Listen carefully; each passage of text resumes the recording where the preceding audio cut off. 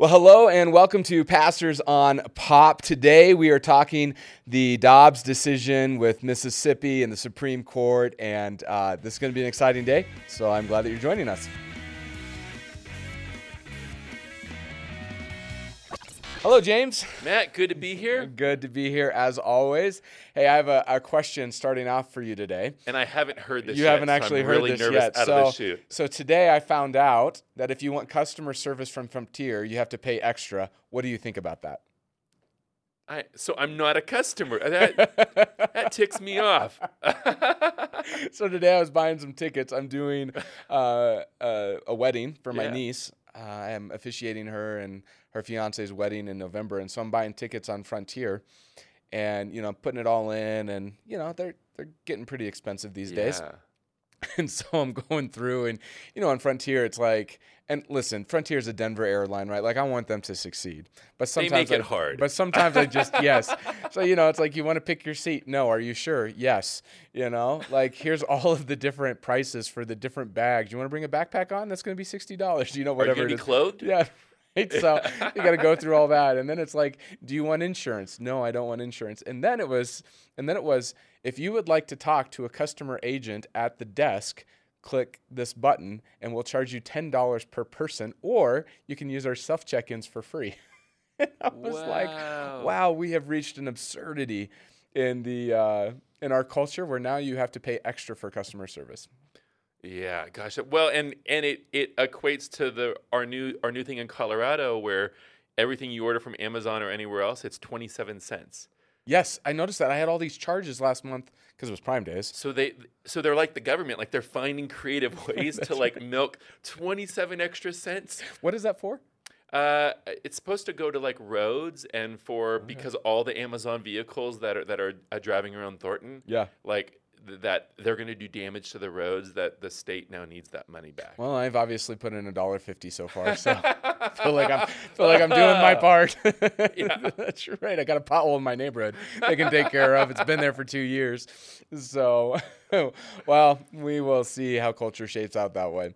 Today, we wanted to talk about the Dobbs decision, and so we're not really going to be talking too much about like pop culture today. Yeah. But this was a pretty big event that went down. The Dobbs decision, we kind of knew what was coming because of the total immoral leak that happened at the Supreme Court. Yeah. So we kind of knew it was coming, but on June 24th of this year, the Dobbs ruling out of the Supreme Court basically overturned 50 years of judicial law with Roe versus Wade, and then also Casey versus Planned Parenthood also went away. And really the decision came down to is that it's no longer federally allowed. Abortions are no longer federally allowed, but they are actually pushed towards and into the states. Correct, yeah. And so on that Friday, do you remember kind of where you were at? This is like one of those moments, like I think that we're going to remember where we were at, kind of like 9/11, like I can tell you where I was at when I heard the news. I think for our generation, this will be something similar. So where were you?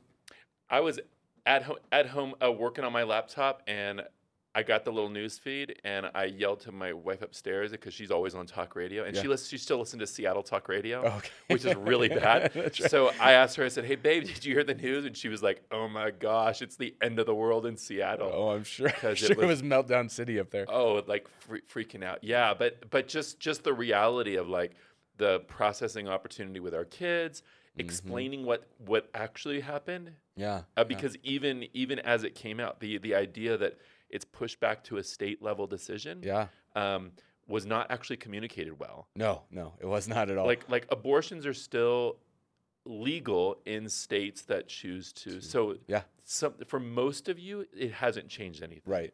Although that's changing quickly. But it wasn't communicated that way out of the chute. No. So Sarah and I, when we heard about it, we were actually on our way back from the Bahamas. So we went and celebrated our 20th anniversary, and it was we were in the Bahamas for a week. It was a really great trip, and so we were on the way back, and we were in Nassau's airport, and we were actually in line for Quiznos, and so there was this really packed in food court when the decision came down. And so there was a group of people just in front of us in Quiznos, and then like there was a McDonald's like to the left, and the lady who got the ticker feed like shouted to her mom in this like New York accent, who's standing in McDonald's, and is like, "Hey, Roe versus Wade just got overturned, and all of a sudden there was like this like animosity and anger, like they were beside themselves. Wow. Meanwhile, at the very same time, there's people sitting down eating. I don't know where they were from, but there was this huge cheer like of among like 10, 12 people, and all of a sudden, like I looked at Sarah and it was like we were clearly right in the middle of like the culture war in the Bahamas. Like you know, all these American tourists coming back from their vacation, and there's cheers and disgruntledness and the tension you could just kind of feel rising. And I thought, man, we might like actually see a fight today in this. But everybody was, you know, we're in paradise. Everybody's like, just get another shipwreck, you'll be fine, right? So, so that's where we were at when all of this went down. And so, you know, as you heard it, what were some of like your initial thoughts and feelings? We're both pastors of a church. And you know, we're a church that stands on the side of life, and we'll talk more about that means in a few minutes. But personally for you, what did that decision look like? What internal processing did you go through when that happened, when you heard it? Yeah, I mean, personally, I mean, I'm a pro-life, and I was thankful that states have that right again. And it's ultimately an individual's choice, right? But the initial place I went was a fear or a concern in what people will say and do in fear.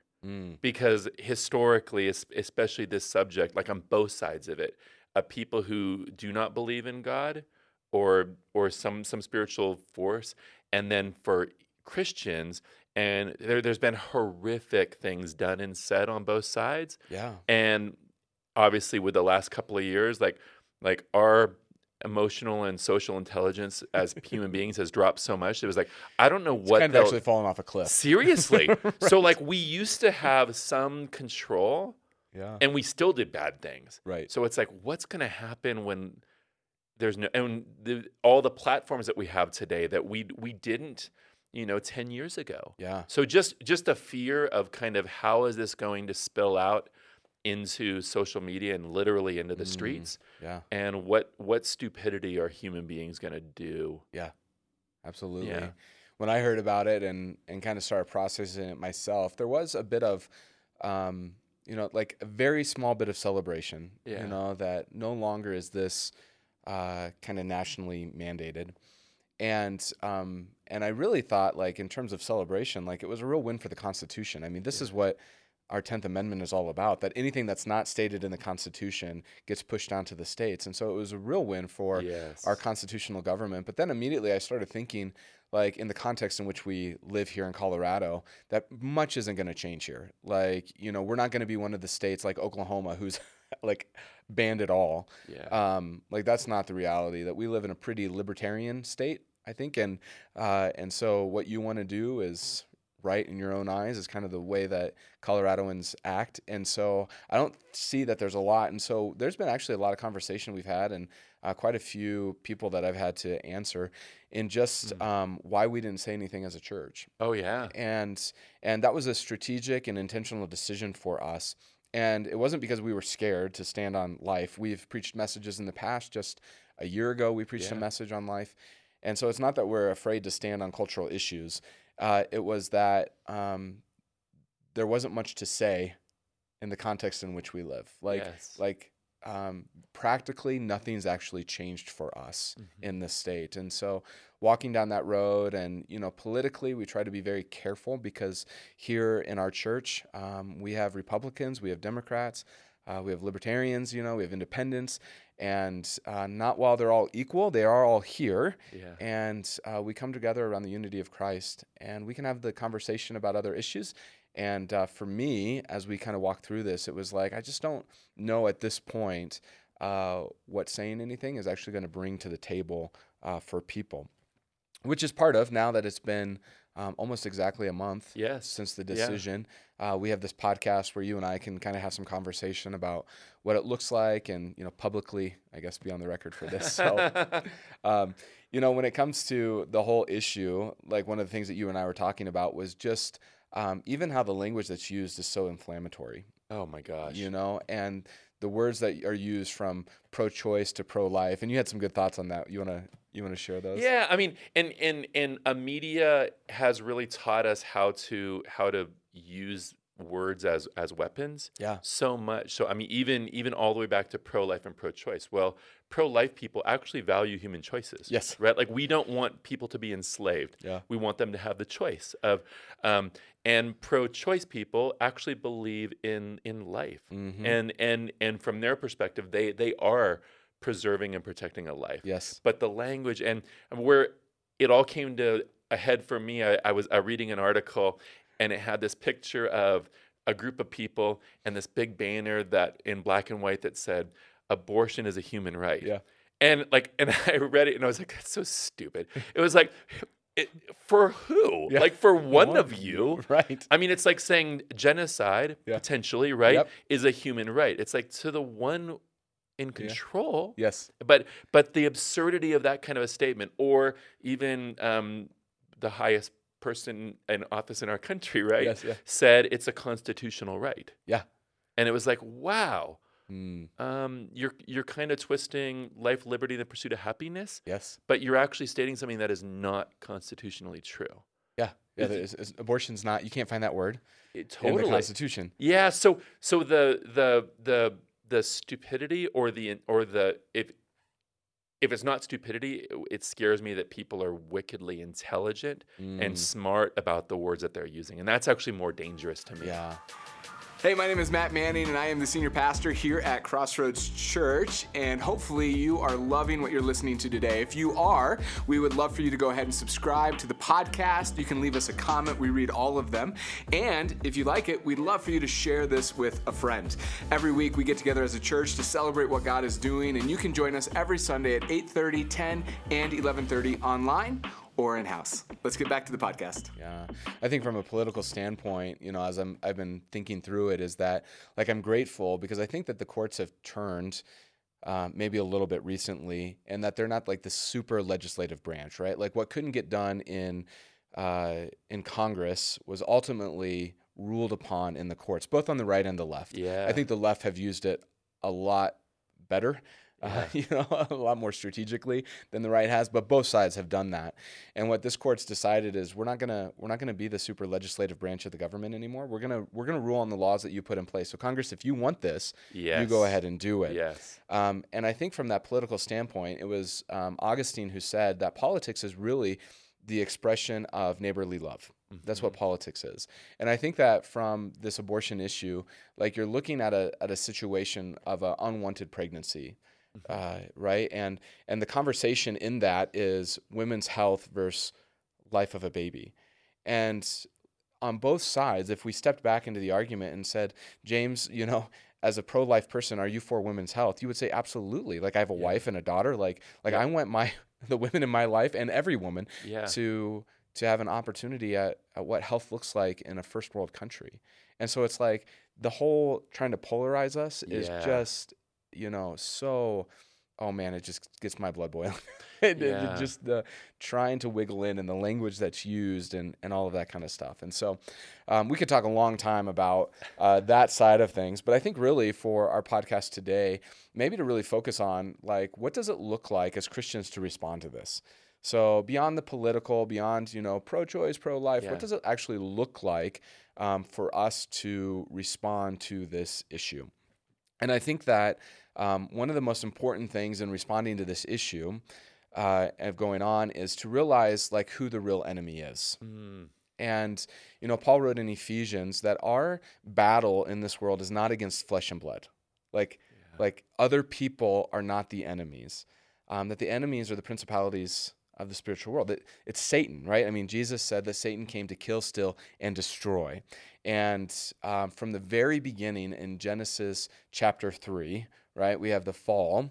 And then the very next story out of that is these two brothers and one of the brothers killing the other brother. And all of a sudden, life is no longer sacred, right? There's this culture of death that enters into the world. And then you have Lamech, who's carrying around his wives, right, on chains. And he's singing a song about how many people he's killed. And then you move into the story of Noah, and there's this death everywhere, and you have that just horrific verse, most horrific verse in all of the Bible, that God looks down on creation, and he says, I'm sorry that I've made them. Yeah. And that moment all the time is this, my God, what have we done? That humanity has gone down this path of sin, and where this culture of death has entered in. And then what we do as humans is we go, well, then you're the enemy.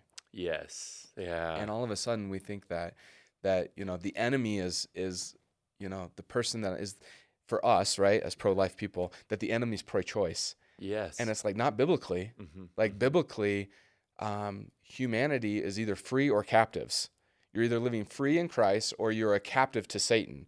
And so, if there's a person who's not a believer and they're pro-choice in this, like, they're not my enemy, right? Like, Satan's my enemy. He's the one bringing in the culture of death. And even if they're a believer and they're pro-choice, then, like, the way that we would read the scriptures, we would say that they're just blind to the scriptures, but still they're not my enemy. Yes, exactly. Like I think that it's so proper for us to put that into context. Well, and for me, yeah, I absolutely agree, and I think there's a missing skill that we have, like in most business or pastoral situations, right? Like if I step into an office for a meeting or I make a phone call, oftentimes I'll just check my head for a second, like, who am I talking to, and like, are there things going on with their kids? Like, where are they health-wise? And so I can answer, because empathy doesn't come easy for me, like probably a lot of guys,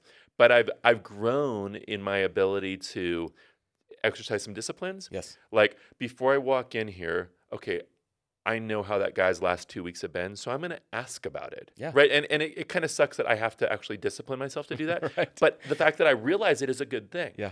And I just think that's missing in so many, because when you don't look at the individual and you look at the cause, or for a lot of Christians where it goes astray is it's verse and chapter. Yeah. And it's like, and now you're holding on to that like the trump card. Yeah. And instead of, like, this person is scared, they're in a situation, they're looking for advocates. Yeah. They're looking for resolution. They're looking for options. Yeah. And you're the last person in the world.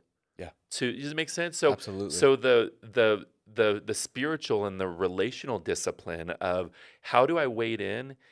And if you're too emotionally hot, don't walk in the room. Does it make sense? Absolutely. I mean, and we've had those situations, like, I just can't talk to that person right now. I need to pray and kind of let God calm me down so I can be rational and present. Yeah. And I just think like on this issue and so many others, like that's a missing thing on both sides of the equation. Yeah. And I think one of the things that you and I have talked about is, when it comes to the abortion issue, one of the things that is so infuriating to us is the lack of responsibility of a man in the life of a child. Yeah. That a part of this whole issue starts to bubble up because men aren't being men, right? They're not being men in their relationships with this woman and honoring her as someone as God, as a creature of God, in the image of God. And then when she's pregnant, if she does decide to have the baby, oftentimes the man takes off and has no responsibility in that child's life, which is just terrible. And so you have young women or older women who are having, getting pregnant out of wedlock, and there's no man to support her. Like, the options undoubtedly feel pretty limited. I can only imagine the feeling of that and feeling trapped. Like, the closest I come to it, years ago when I was a pretty new Christian, somebody's invited me to this rally for pro-life thing, and I honestly went because my friends were going. Yeah. I already had my beliefs about abortion and my views on that, but I went, and because I'm tall, this woman walked up to me and said, "If I had a baby here today, could I put her in your arms and you would take care of her?" And my off-the-cuff response was like, "Well, I wouldn't know what to do with her." Yeah. And it's like, exactly. Now you're starting to know what it feels like to be in that situation. Yeah. And it jarred me, because I realized there was a sea of people standing up for something, but we weren't actually standing up for the holistic reality. Yeah. It was like, after that baby's born, well, no, I work and I mountain bike and I hang out with my buddies. Like, I don't have room for a baby. It doesn't make sense. Like, like, it was a no-brainer to me. And it was like, Oh my gosh. It's like maybe we need to. Yeah, there was a friend of mine who goes to this church who told me that if Christians cared as much about life after birth as they did before birth, that this Yeah. world would be a lot better place. Yeah. And I think that when it comes to our response and what does it look like to respond as believers to an issue like this, that that we have to, when we talk about being pro-life, we actually mean all of life. Mm-hmm. You know, from conception to death is what we care about. And that for us, life cannot be simply the issue of abortion. Yeah.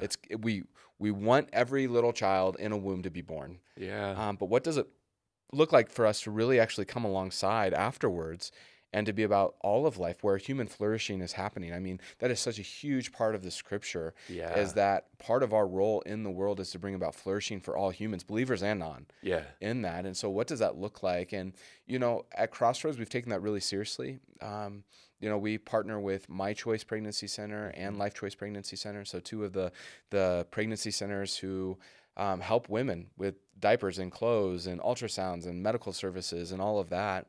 And then really after birth happens, for us, there's real engagement there. You know, we're just gave $30,000 last week Yeah. to save our youth, Yeah. which is to come alongside teenagers who are struggling and who are at risk. So what does it look like to enter into those families' lives?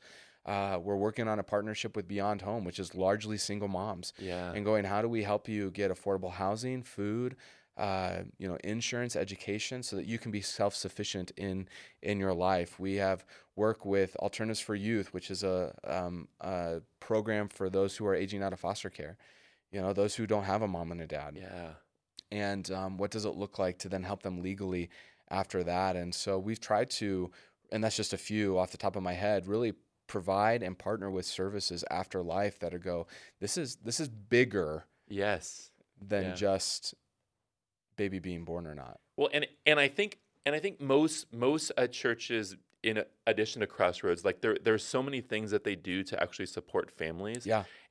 But because our lead voice is the critical voice, Yeah. our culture doesn't even think of the resource. Like I realized years ago how like our kids and your kids, like they grew up in church. They learned how to separate from you and Sarah Yeah. by going to a Sunday school class, Mm-hmm. being separated from mom. They realized they didn't die. Yes. They had other people guide them, maybe discipline them a little bit. Uh-huh. They had structure. You have people within the walls of a church to talk to Yeah. when you're at your wit's end. And I mean, and the list goes on and on. Like most churches have all those resources, but our culture does not see the church as a resource. I mean, we like just participating in a church will boost your parenting abilities with having advocates, having resources, having people in your corner. Yeah. And yet we don't have that perception because of maybe the misuse of our voice, because we lead so aggressively against one cause. So we lose the war by maybe winning a battle. Yeah. Does it make sense? Yeah, absolutely. And I think that actually brings it around to kind of the third response of us as Christians is the radical love. Yeah. I think that part of the reason that all of what you just said is true and that the culture doesn't see the church as a place for family, and all the resource that we provide within the church, not even with our partnerships, right? It's because we actually don't lead with love. You know, like as we read the scriptures, there is a radical love that Christians are supposed to have in this world that costs us socially, right? Financially, you know, with our influence in this world. And it's like, am I willing to lead my life with that kind of love? Mm-hmm. And I think for a lot of people, the answer is, you know, like, I like being saved. I like that I'm going to heaven when I die. Yeah. I'm willing to fight for that woman to have a baby. Yeah. But like, am I willing to come alongside a child and see that child, you know, to an adult, you know, where they're a self-sustaining adult in this world. Well, and Jesus laid down his life for us, and what would it look like for us to lay down our lives for others? And I mean, even like even my story about my early 20s, like what would have happened if in my early 20s, single guy, if I would have adopted a kid? Yeah. Like what would my life today look like? Right. If I would have said I'm a follower of Jesus and I'm probably not going to mountain bike as much, or I'm going to wait till they're old enough to ride, and I'm going to teach them how to ride bikes because it's awesome, right? But what would my life have looked like, and what would my life look like if I respond as a Christian? Yes. To I need to prayerfully and creatively lay my life down for others. Yeah, absolutely. And then it's not even church initiatives. Then it's the army of